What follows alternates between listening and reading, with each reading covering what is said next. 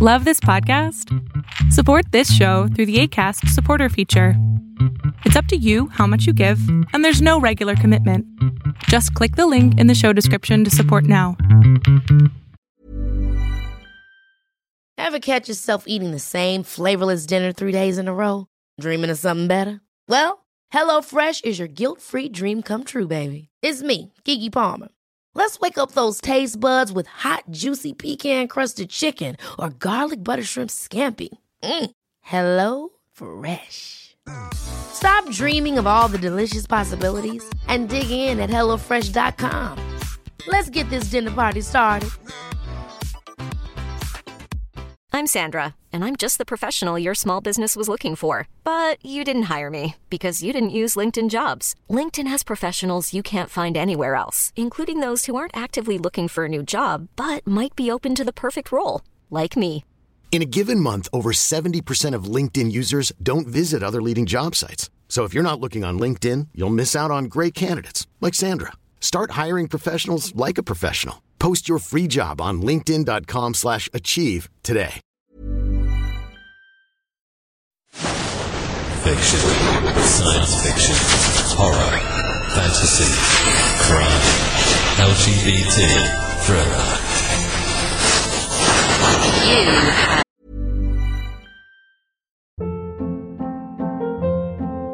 Hold up. What was that? Boring. No flavor. That was as bad as those leftovers you ate all week. Keke Palmer here, and it's time to say hello to something fresh and guilt-free. Hello Fresh. Jazz up dinner with pecan-crusted chicken or garlic butter shrimp scampi. Now that's music to my mouth. Hello Fresh. Let's get this dinner party started. Discover all the delicious possibilities at HelloFresh.com.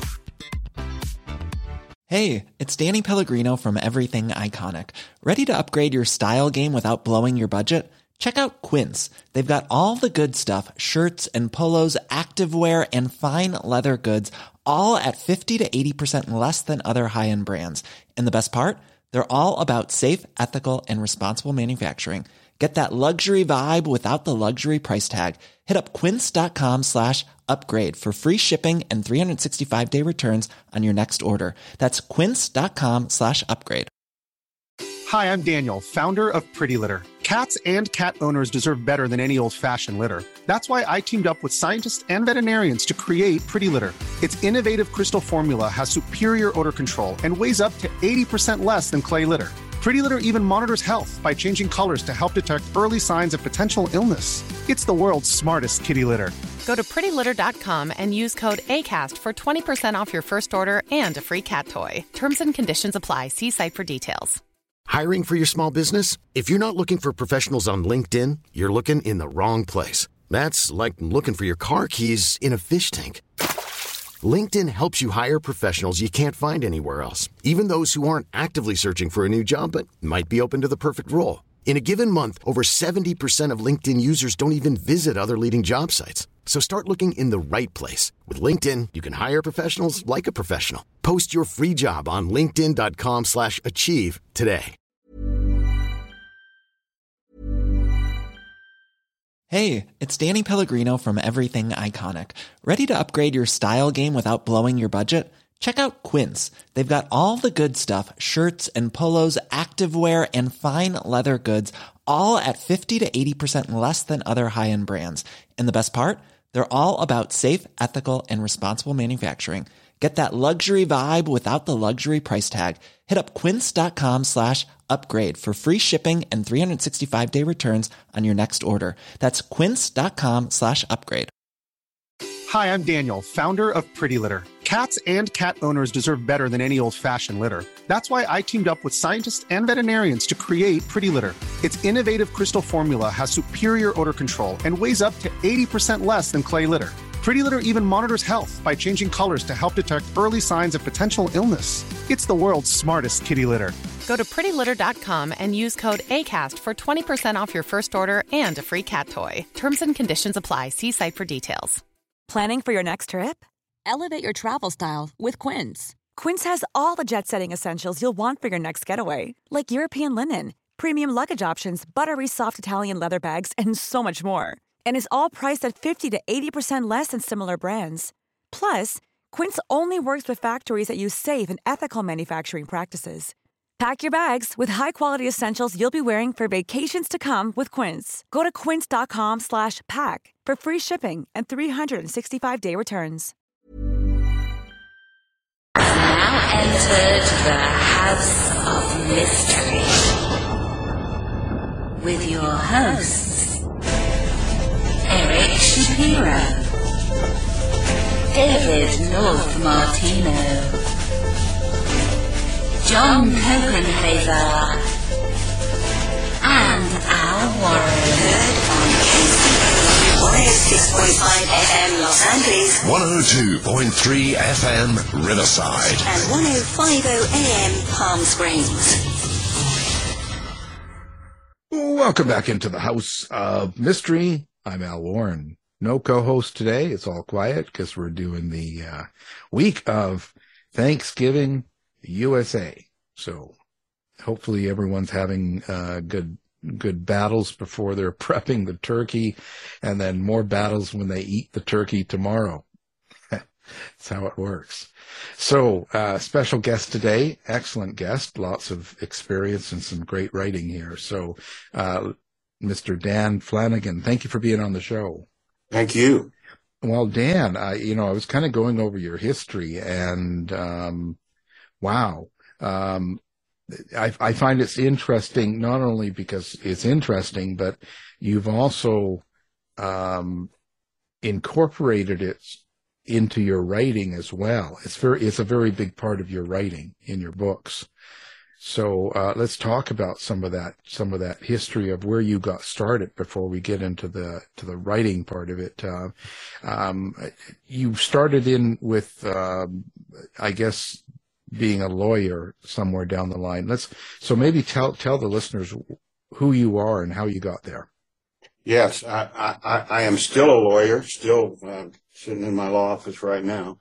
But I wanted to be a writer from the time I was a sophomore in high school. And throughout my life, really felt pretty frustrated not doing it. And here, though, after many years, I end up being able to do it at a time when I don't have to starve to death doing it and so on. So things worked out better than I deserved in that regard. It's hard to have anything to write when you're a kid anyway. So I ended up in graduate school, got a PhD in history and a law degree at the same time, and taught for a couple of years at the University of Virginia. This is ancient history, but then ended up was a civil rights lawyer for a few years, and then ultimately went into private practice and spent 30 years there. But always with a level of frustration, not always, at least till age 35, a level of frustration for not doing, in quotes, what I was supposed to be doing. And then complicated, and I have no problem talking about this since I've been sober now for 40 years, complicated by alcoholism. And at age 35, I got sober and took some time off. And it was an incredible period of time because I opened it with my wife, a treatment center in Arizona, wrote several plays, several short stories, wrote a novel, and so on. I ended up, back in the practice of law with a different attitude about it. But then in the last few years have been able to get serious about writing and have published 5 books since 2018. Wow. Yeah, but it's interesting that when you were opening up the addiction treatment center and you were having those issues, that you went to writing. So is writing something that you had always gone to or done, even if it's just for yourself, as a way of coping with things? Not really. I just felt it was my vocation and mission in life from a very young age, and caused myself a lot of pain and my wife a lot of pain too, just being frustrated for having not done it. So all of a sudden I had this period of time, partially enforced, but also just took time away from everything and just started writing. And when you say, frustrated for not doing it, did you think there was something bad if you wrote? Like it was a bad thing to be focusing on writing? No, I think I was afraid, number one, of failure. Two, I'm not sure I had all that much to write about back then. And it just seemed like I just didn't know where to start, where to enter, how to do it, how to deal with it. And it just was simpler to go make a living, be a lawyer, and live practically. Go get a steady job, be a lawyer. There's lots of crime out there. So now, what's the type of lawyer that you were practicing in when you started writing? I have basically been, I was a civil rights lawyer for a few years, but in private practice, which has been most of my life, I've been a finance, and that included bankruptcy lawyer, a lot of banking work and debtor creditor work and so on. So in that position over decades now, I've really been involved in lots of scams, schemes, and scandals, hopefully not perpetrated by me, but just dealing with the fallout on the legal side. Yeah, that's all part of the American life. Now, I'm guessing that this is probably why you center your books, this book series with this detective or this main character, in the 1980s. It's a little more complicated than that. During this period in the mid 80s when I, did this treatment center, and the plays, so on, I wrote the first draft of the first book in the series back then, and got an agent, got a publisher. Of course, what happened is that the publisher went bankrupt, et cetera, and all very frustrating experience. And I just said that this is a crazy world. I'll go back to practicing law. But then, much later, kind of pulled that book out of the box and said, this is worth doing. And I substantially rewrote it. But so that book was actually written in 1986, and I didn't feel like trying to make it a contemporary type thing. And then it occurred to me what would be really interesting is to use these characters and sort of tell the history of our times in a way, or at least certain parts of it, through these characters over time, and of course introducing new characters as it goes along. So as long as I can keep up with it, I'll bring this thing up as close to the present day as I can, although the first three books haven't gotten me out of 1988 yet. But it's a lot that goes on then. Or was there an actual event or thing that happened that made you decide to try to publish the very first time, and when it failed, you actually pulled the book out later and rewrote and buffed it up and did it again? What was it that kind of lit the fire under you to actually go and do it and actually put it out there, get it published? My wife died in 2011, and I wanted to do something about her. Not exactly a tribute, but sort of. And I wrote a book of poetry. It's called Tenebrae. It's published. And in the course of that, and I also had, our law firm has a great thing where they give you give the partners a sabbatical that you can take every 6 years and take 3 months off. So during that 3-month period, I was writing on that book of poetry. And in the course of it, I pulled the book out and said, this really is a good book. And so let's give it a try. And so that's really what prompted it. And then having more and more time to do things than I had before like that. So it just it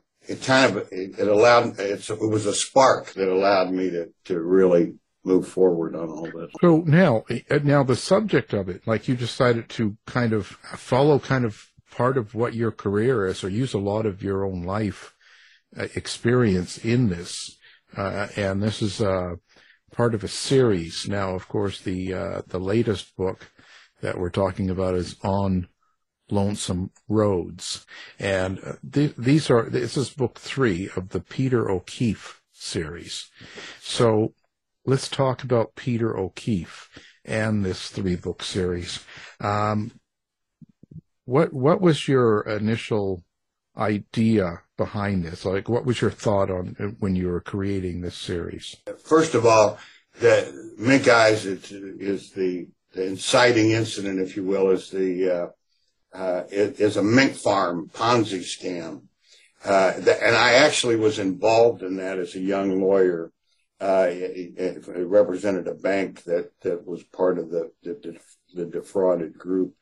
And I assure all the world that my situation wasn't as interesting as what happens to Peter O'Keefe in the book, but it gave me an interesting thing, I thought anyway, to write about. I just really wanted to write literary fiction, and I wanted to write a coming of age redemption type story. That was when I myself was sort of late coming of age and redemption in the sense of addiction recovery and so on.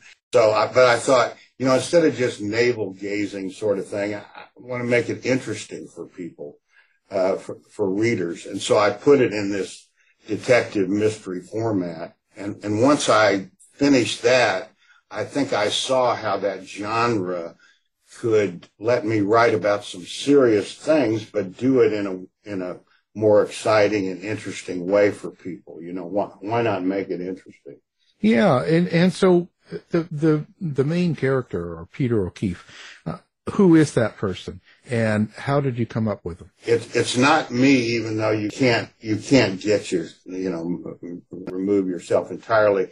Although I have a lawyer character in it that this isn't, anyone who's read the book, it's not flattering when I say this, but I've tried to put more of me in that character so that I wouldn't have my main character be just autobiographical kind of thing.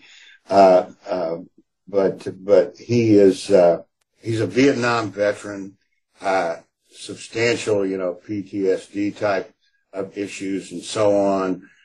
Cocaine and alcohol in his background. He's divorced, has an 11-year-old daughter. And now I was a Marine. I didn't go to Vietnam, although came close, and many of my friends did. I think it was a core thing about my generation's experience. And so I wanted to put that in the character. I wanted to make his work more exciting than a lawyer's life. So I made him this private detective. And by the way, the reason he's a private detective is that his lawyer buddy, Mike Harrigan, pulls him out of the gutter and says, "I'm going to make a private detective out of you." And there's a strong friendship bond between those two, running through these, at least these first 3 books, and probably would continue. So when you where did he come from in essence for you? Like I asked this of a lot of fiction writers. Is this a character that is a combination of other people you've met, or do you get characters that just come to you in your dreams, so to speak, or do you create them? And how do you experience these characters when you're putting together a book? Do you have conversations with him? Do you hear voices? Do you see him like a movie? I ask all these questions because I get yeses to a lot of them. Peter O'Keefe is not based on any real person at all. And I tried not to make him based on me. I mean, I have a daughter about that same age. I never got divorced, et cetera. But I really try to make him somebody on his own and not me. Although I had a friend of mine who, during the pandemic, who said, I'm reading this book, and so it's like having you around, So you can't take yourself out of things necessarily, but in the course of it, I really do try to enter into this other humans that's not totally unlike me. It's the same age, same generation, similar experience in some ways, but I try to think, how's this guy gonna think in this situation? And he's in situations where, despite the original thing about the mink farm, I've never, basically been in, although, there's a big part of the second book, Big Tilt, that's the SNL scandal and a trial. I was in all around that thing, but not in the same way that he is. So I really, I guess I try to think like him, and I sort of do talk to him, although not out loud. Yeah. Yeah, like you're not waking up in the middle of the night with a shovel in your hand or anything, right? Right. Going on there. Well, yeah. Well, it's funny when you put this together. How do you choose which scandals you're going to use throughout the series? Well, the mink farm was just, something in my background. I had never heard of anything before that, and I never was involved in anything like it afterward. It was just so exotic and interesting. It was down in the Missouri Ozarks too, which is an interesting area. So that drove that. And then in all three of the first three books, the mafia is a big part of it. And of course, in the 80s is when the mafia really was being transformed, and in some ways the traditional mafia was dying. And so there's a lot of that in there about the struggles within the mafia itself, and he gets in trouble with them. And a lot of what goes through the first three books is him trying to extricate himself from that. And then having been involved so much in and around the SNL scandal, and some people I know being, actually criminally prosecuted in that situation. I just made that part of it. But then sometimes it'll just be something that grabs a hold of me. The fourth book, which I'm working on now, is not something I was personally involved in, but was the satanic panic and daycare witch hunt of the 1980s that produced the McMartin situation and the Kelly Michaels trial in New Jersey and so on. So I'm doing a version of that. I have a notion as I move into the 90s to do something around right-wing militia stuff. I have a notion about doing something about the foster care system, kind of a modern Oliver Twist deal, all within this O'Keefe universe, but so on. So I see those as possible future things, but I don't know till I get there what I can make out of them, if I can make enough out of them to be a good book. Yeah, you're going to have Geraldo have someone throw a chair at him or something. Right, and of course Geraldo was huge in that. Yeah. He rode that one to the bank, and that's what it is. And now you're right. So you're taking kind of true events as you're going through this series, things that are real, like they really have happened, and then you're fictionalizing. So at what line do you fictionalize? Is it primarily the characters that are fictionalized and their relationships? Do you create a whole new type of crime that happened using the same crime that was real in the time, or how do you draw that line? Like, where do you see it set out? I would say that the situations are what was going on in the world. The characters are fictional, not based on real people, but people that I can imagine in those situations and the fallout from it. I mean, for example, and I do try to make these realistic in the sense of they all could happen in the real world, and it's not just crazy plot twists and superheroes and all that kind of stuff.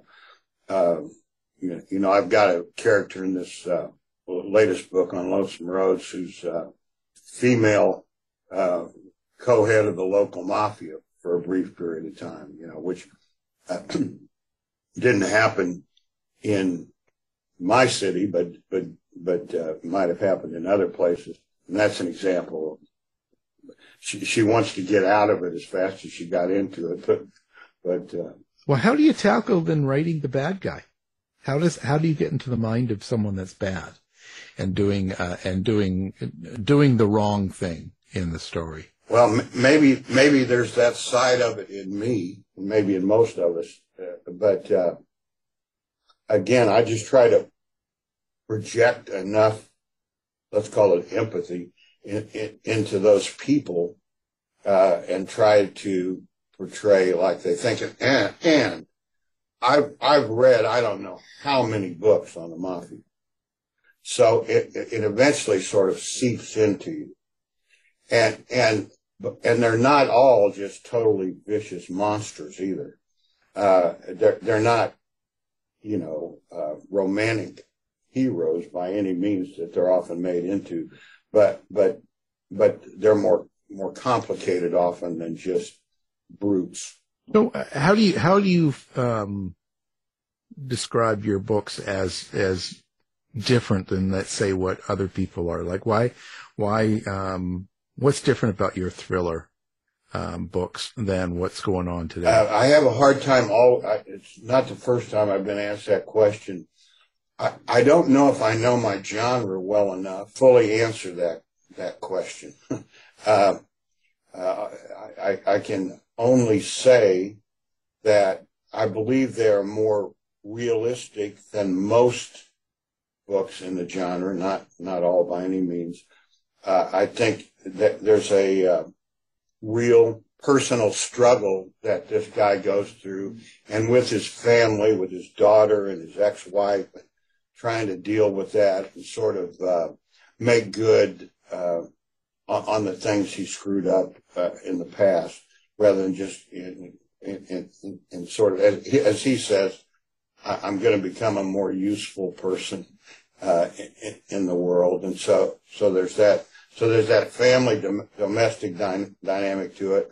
It may be a little different that I focus some on the business side of the private detective work, and that business and how he does that. But beyond that, I'm not sure whether I'm any different or how. I'm just trying to write what makes sense to me. Yeah, no, it sounds very interesting. And one of the things I was going to talk to you, write about the mafia, and that's interesting. The mafia in itself, when you write about them, of course, in your books, I guess you're writing fictional mafia characters, right? You're not taking the real ones.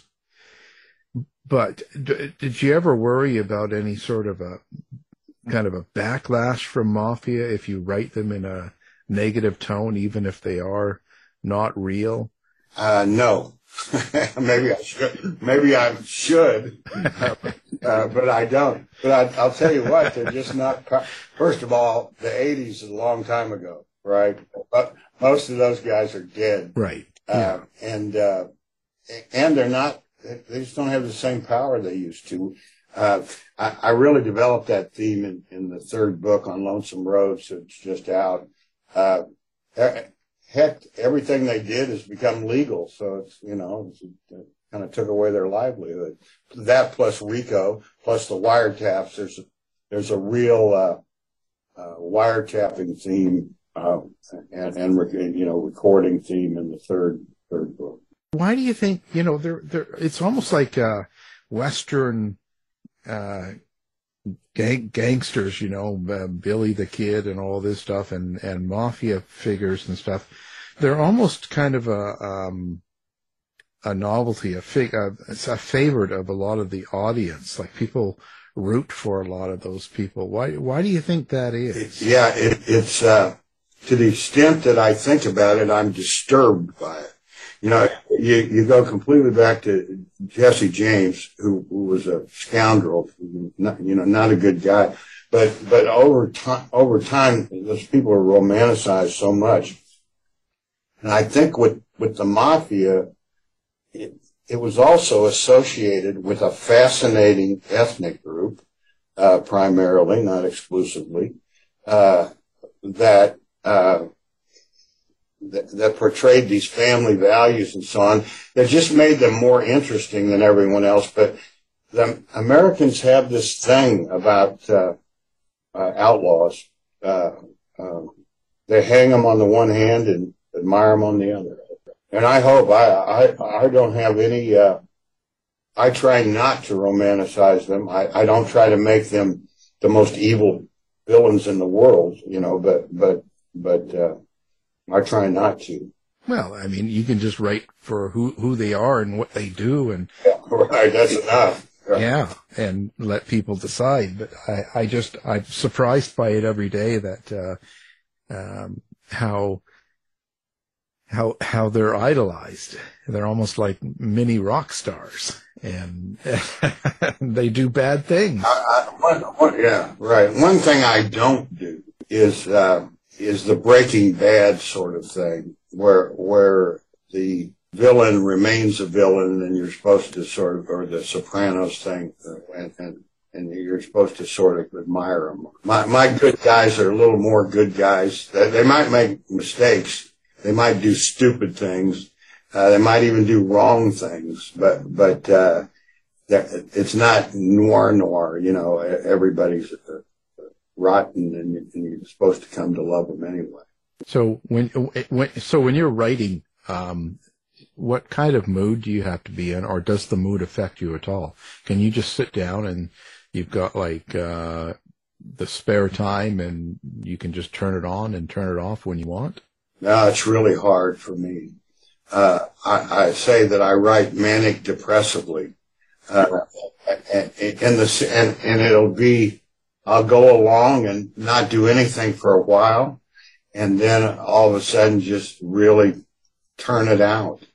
And I can't even fully explain it. I have come to stop beating myself up when I'm in sort of a fallow period. And something's going on there, ideas are coming out that I hope are enhancing the story and everything that I don't fully understand what I'm up to, but it has a good result in me. I find I have much the same problem, so I can relate to that. And also, as a lawyer, I've written to deadline my whole life. And all of a sudden, not writing to deadline, you got to, sit there and generate it, without any kind of outside pressure. And once you're used to a certain thing, it's a little harder. On the other hand, I've written quite a bit in a fairly short period of time, so I'm that's part of the manic. When I'm manic, I'm very manic. Yeah. I get that. I do that. So when you these books, when you've written these books, did you have the idea of, let's say, all of them ahead of time? Do you kind of know where it's going to begin, middle, and end, and the main event? Or do you actually have to kind of work through it as it goes? So far, I've always known where it's going to end and almost envision the last page. And almost always the last page pretty much is what I originally envisioned. But I don't do a super detailed outline. I might have a sketch of where it's going. I have, like many writers, the hardest time with the middle, in terms of how am I going to get to where I need to go here and still make it and not get lost and still make it interesting and so on. So, I do leave myself room for creativity in the process, including plot creativity. At the end of the day, like when someone picks up one of the books and they take it home and read it, what do you hope they take away from the book? Mainly people who are by no means perfect, struggling in difficult situations, sometimes self-created, sometimes created outside of them, and dealing with them or coming to terms with them in a realistic and generally positive way. I guess I'll take this opportunity to talk about the themes that in the books. One of the main themes is abuse of power, financial power, political power, prosecutorial power, sexual power, familial power, every kind you could think of, anywhere there's a formal or informal hierarchy and someone abusing it. The corrosive effect of keeping secrets and telling lies, often lies to cover the secrets. Sorry to get too philosophical here, but searching for a meaning in an absurd world, but having to stop searching and start living at some point. How to do what people can to heal the world that's around them.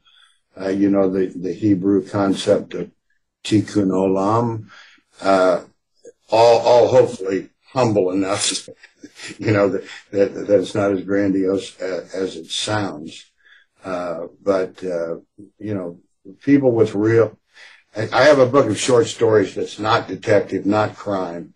The liner note is people on the verge, and trying to come to terms with difficult situations, many of which they've created themselves. Yeah, it's interesting how that is. So you want them to have entertainment, but there's always a little bit of a subtext or some sort of a theme throughout. Yeah. Oh yes, yeah, very much. Yeah. I hope I'm writing literary fiction that's really just more interesting than all. Well, that's interesting. So now each book does stand alone, or do you have to read them all? They do stand alone, and certainly they're meant to stand alone. But the first three books could be called a trilogy. And people have said, it's not just me, yeah, these stand alone, I can read it alone. But at the same time, one does lead into the others. The things that have happened in one kind of set up the next one. That won't be true now, the fourth one, but, I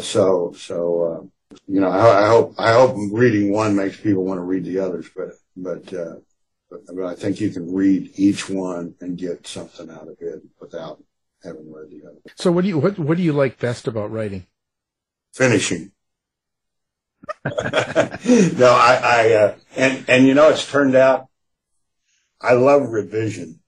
It's much more satisfying to me because I've got the basic sculpture, if you will, there, and refining it and trying to really make it really much better. Yeah, and so at the same time, what is it that you find the most difficult in the whole process of writing? I guess two things. One thing I've been surprised by, I never thought that I would be good at plotting things, having an exciting plot twists and turns and all that. And other people are telling me that they're there, or I wouldn't believe it. So so that I find that difficult, but apparently that's going pretty well. What I'm most irritated and frustrated by is when I hit a place that is hard, or I don't quite believe in it, and you know, kind of I'm trying to learn to power through that better, and then return to it at the end. You know, they always say, you know, do your first draft. It doesn't matter how bad it is. I'm not quite there, you know, so sometimes I need to I need to think more about this, of what I'm trying to do here. Do I need to do that or something else? Now to capture the setting of the 80s and the location and everything and the timing and that, I guess you would do a little bit of research to make sure you get all the sayings and the timing right of things and capture the whole mood of it. Yeah, and of course I lived through it, so that helps a lot. But I for the period of time of the novels that are in actual time periods, you know, and I read the local newspaper for that period of time, you know, every day, you know, on microfilm or whatever, and so I get that out of it. And then with a lot of it, I have to do specialized research because, you know, well, you get into something you didn't really know that much about. You need to find out, you know, like when exactly did emails start being dominant and voicemails, you know, that kind of thing. When did this car, you know, when did they start making Jeep Grand Wagoneers versus, you know, something else? And to get those things right. And I was not a criminal lawyer, and I'm not. So luckily I have colleagues that I can get some help from on that. But my legal life has helped a lot, but not. I still have to do a lot of work around research kind of work around. Yeah, I would say that's probably some of the hardest part of it, or can take some of the longest time. Yeah, it does. And this next book is interesting. There's going to be a lot of courtroom scenes in it, and courtroom scenes are not easy. You might think they would be, you know, natural drama and so on. But it's hard to draw the line between what's boring and lawyer stuff that nobody cares about, but also to be realistic. You know, I don't know how many lawyers, I'm certainly one of them, that ruin everybody around them by saying, that's not true. That ain't going to, you know, in a courtroom drama. So you're that guy. Yeah. Wow. I've been chastised for it too, more than once. Yeah, I can imagine. So where do you see yourself going with this? Is this something you want to continue on with the same main character and the same theme style book and go for the 90s and the 2000s and even further? Yeah, yes, I do. And I've already introduced new characters as you know, in these three. So I think I'll be able to, in fact, in this third book on Lonesome Rose, his daughter, Kelly, 11-year-old, has her own subplot mystery kind of detective thing of her own, and other characters too. So I believe I can, you know, make this thing interesting, and introduce new people, new plots, and so on as time goes on. And then I still plan to do occasional, non-crime, non-detective, you know, short story, novella collections, that sort of thing here and there, as I go along. Is that, do you feel kind of like a natural short story writer like that? Is that why you do them? I think I might be, but I have, it's not like I have, you know, 60 plots in my head to you know, ready to go. So they're a little harder for me, to get out there, but I'm writing a couple right now that you know, but that have been spinning around my head for decades. So So your extra characters and the new ones you bring in, and some of the bad characters out there, I wonder, so do you go and, you're out at a supermarket and someone buds in line and it's really rude. Do you take that person and kill them off in your book? No, but I've got a couple. I'm going to say that without being real specific. There's a sportscaster, pretty famous one, that I've never liked, and I've named a character I don't like his name, and have him act. But I don't do that very often. But sometimes. Why not? So anybody who reads on Lonesome Rose can look for that. That's funny. That's funny. And of course, the problem is that I'll offend more people probably than I'll make happy about something like that. So you got to be careful. Yeah, but that's all part of the fun. Just taking cheap shots that don't really necessarily help your book. Not a good idea. Yeah, it's all it's all fun. So now, do you find that you get better with each book? Do you think you become a better writer each time you do? I think that has happened. Yeah. I really do. And people are telling me that too. Yeah. It's like anything. The more you do it and get yourself out there and get feedback and all that, you probably get better. And that's kind of a key thing there, but a lot of writers go through this. Like, so as you do more and more books and you're getting better, if you don't go back to your first books and read them then, because you'll want to rewrite them. You'll want to correct things and kind of go, oh no, I should do this, or I should have done this. I'm just warning you now, because I've been there, done that, and I know lots that have. So.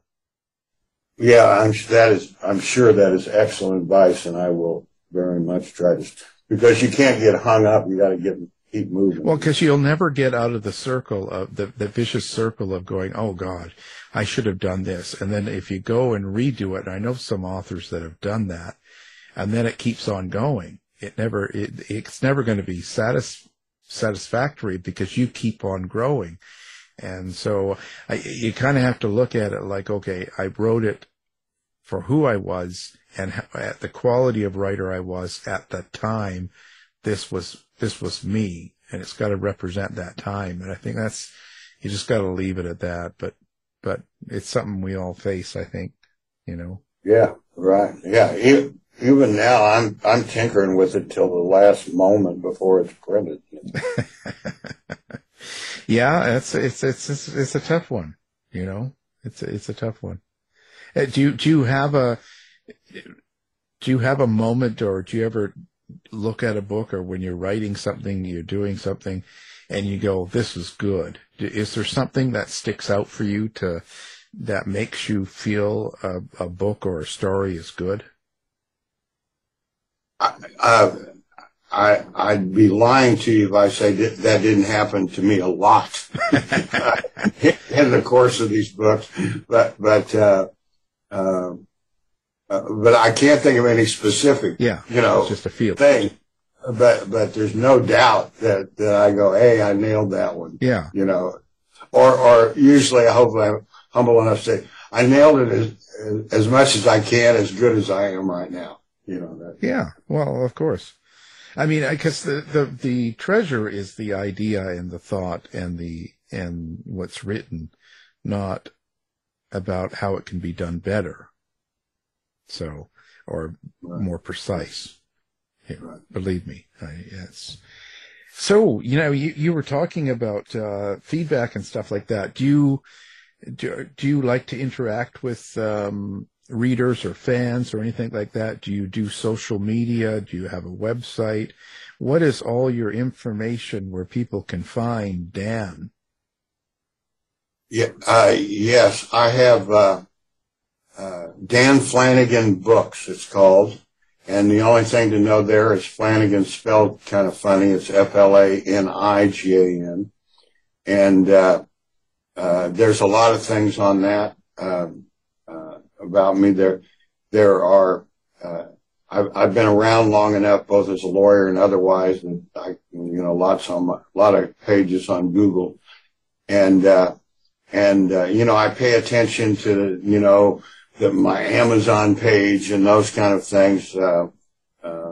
I'm not personally, I've got social media accounts. I'm not much good at it, at really staying up with things.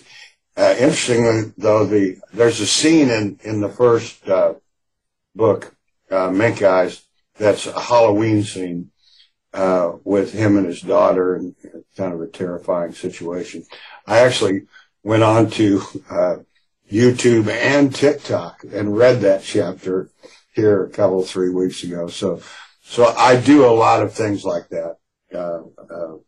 Well, not as much as I could. But. No, well, doing something's better than nothing, Oh, yeah.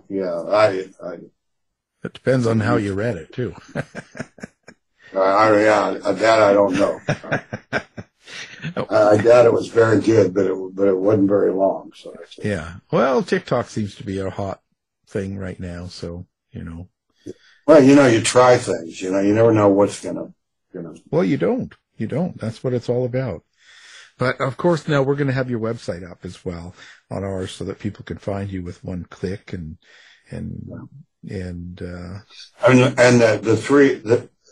All my books, the three in the series and the book of poetry and the short fiction, are all available on all the online retail people, paperback. The three Peter O'Keefe books are on audiobooks, so they're out there in every format. Well, that's great.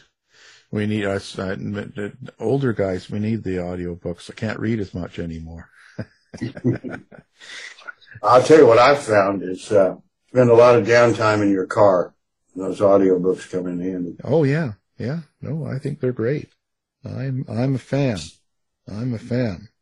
So I have to ask now, when you were writing like this last one that's out over the pandemic time, does that sort of affect the way you write? Because that sort of thing shut down a lot of writers. A lot of writers were unable to handle the stress or the emotional roller coaster that people were having, and all the stuff going on outside of outside of your door type thing. And that did that affect you at all in your writing? It actually helped me. I have to confess. I was writing the second book, The Big Tilt, at that time, and it restricted all the things you could do in the world, and so I spent it finishing that book, and so in my case, it wasn't that bothersome. All that depends on where you are in the world, and what your responsibilities are, and that sort of thing. But yeah. Well, you could have went to some anti-mask rallies or something. Yeah, take up your time. Have some fun. Yeah, no. And during the pandemic, I tried to act as much as possible like it wasn't happening. I mean, I wore a mask and all that, but I have pictures with me and one other guy in the LaGuardia Airport security line. There were parts of that were incredible. I mean, if you were moving around in the world. Yeah, strange time, I'll tell you. But it gave me nothing that I want to write about or anything. No, but quite often it creates an emotion or a feeling in someone. It's depressing, I mean, I don't like what happened. I don't like the fact that cities don't have people in them anymore, in terms of the remote work and all that. Yeah. You see, and that's kind of the feeling that you get it. And as a creative, if you're writing, sometimes that makes you write darker or feel darker than you would normally, and sometimes it shuts people off, and some people go in opposite direction. You just don't know how it's going to change what you do when you're doing it, because it's not something that comes along every day. Right. But wow, interesting conversation. Glad you came on the show. Now your newest book is, of course, is called On Lonesome Roads. And our guest has been the author, Dan Flanagan. So thank you for taking the time. Thank you. I really enjoyed it, and very much appreciated you having me on. You've been listening to the House of Mystery radio show. To find out more about our guests, hosts, or shows, go to www.houseofmystery.com. Show's over for now. Was it as good for you as it was for me? Yeah. Good night. This has been a production of Something Weird Media. I'll be back. You've been listening to the House of Mystery radio show. To find out more about our guests, hosts, or shows, go to www.houseofmystery.com. Show's over for now. Was it as good for you as it was for me? Yeah. Good night. This has been a production of Something Weird Media. I'll be back.